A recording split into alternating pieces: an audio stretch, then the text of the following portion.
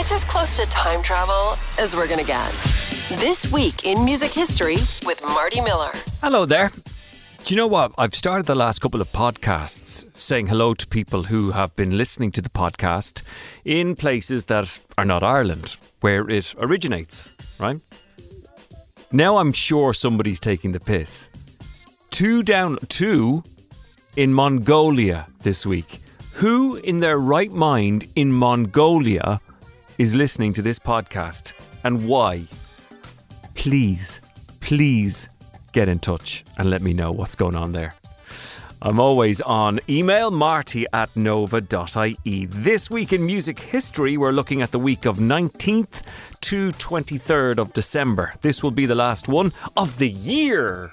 I know. It'll be back in the new year. God love you. Noel Gallagher this week was voted the most overrated guitar player ever. We'll hear from Noel because he's very funny. And in 2002, we lost Joe Strummer. Zipping through a week in a matter of minutes. This Week in Music History, the podcast. 1969 is where we'll start, and the Beatles' latest Christmas record, the Beatles' 7th Christmas record, was released to members of their fan clubs. This was in the UK and in the US, and it was mayhem. Everywhere it's Christmas. Everywhere it's song. London, Paris, and New York, Tokyo, Hong Kong. This is John Lennon saying on behalf of the Beatles, have a very happy Christmas and a good new year. This is Paul McCartney here. I'd just like to wish you everything you wish yourselves for Christmas. In 1994, the Manic Street Preachers played the first of 3 nights at the Astoria in London, the last shows Richie Edwards made with the band before disappearing. He'd disappear by February of 1995, leaving no clues to his whereabouts and never seen since. So these were the last shows with the Manics. Richie always seemed like a tortured soul though, didn't he? Gets to a point where your body physically can't take any more, whereas mentally you maybe think you're strong enough to cope. Everybody's got a different code of living, a different set of ethics. I'm a very unviolent person. I've never hit anybody in my life, but you know I am prone to extreme violent outbursts. But that's against myself because I make things difficult for myself. This is funny. In 1999, readers of the Guitar magazine, the UK Guitar magazine, voted Noel Gallagher the most overrated guitarist of the millennium. So Jimi Hendrix was voted the guitarist of the millennium, Nirvana's Nevermind winning Best Album. But just for the crack, here's Noel talking videos. No, I hate videos. I hate everything about them. I hate the fact that they cost a fortune. I hate the fact that you've got to be there at 8 in the morning. I hate the fact that you don't leave until 8 the next morning.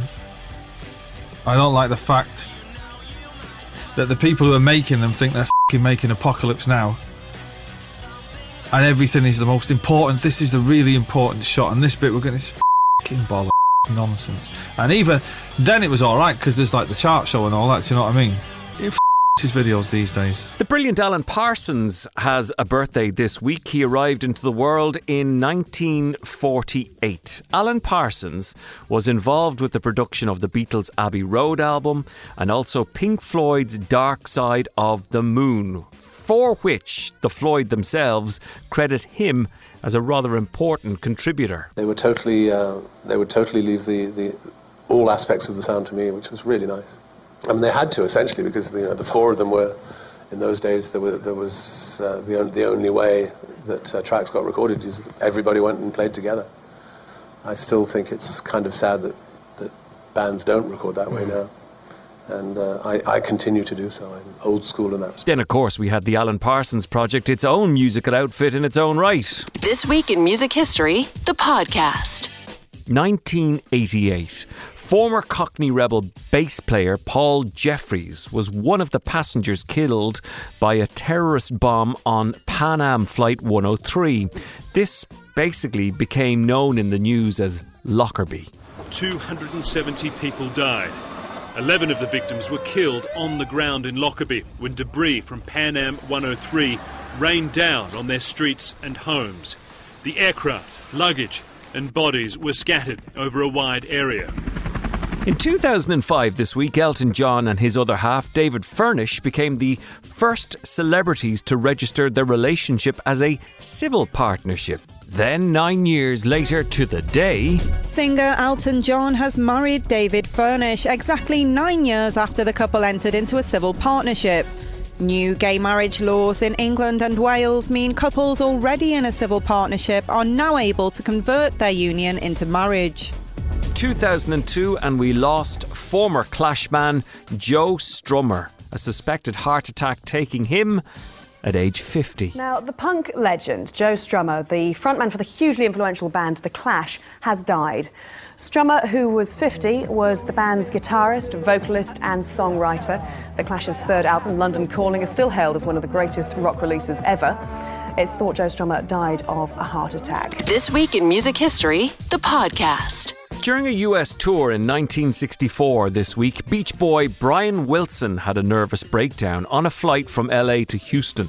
After that, Wilson left the band touring and he said, "I'm staying in the studio. I will stay in Los Angeles, work on the writing, work on the producing." Glenn Campbell, by the way, replaced Brian Wilson for the band's live shows.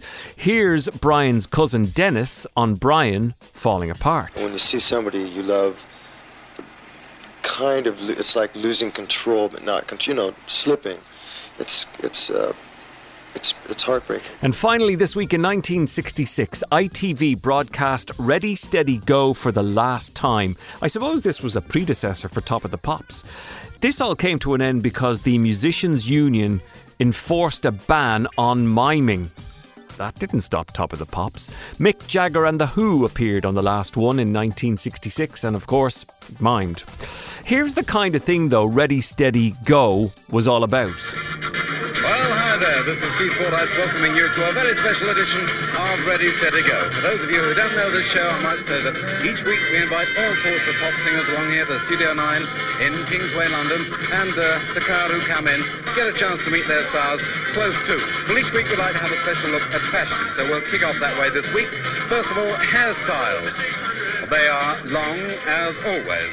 And then hand styles, lots and lots of rings, shirt fronts, immaculately white with long collars, and boots, well, the high heels, the Cuban heels, are still there. And of course our four models are none other than the Beatles. And that is a look at This Week in Music History from December 19th until 23rd. My name is Marty Miller. Thank you for listening and have yourself a very happy Christmas and a very, very successful 2023. The health of the world be with you. This Week in Music History, a week in less than 10 minutes.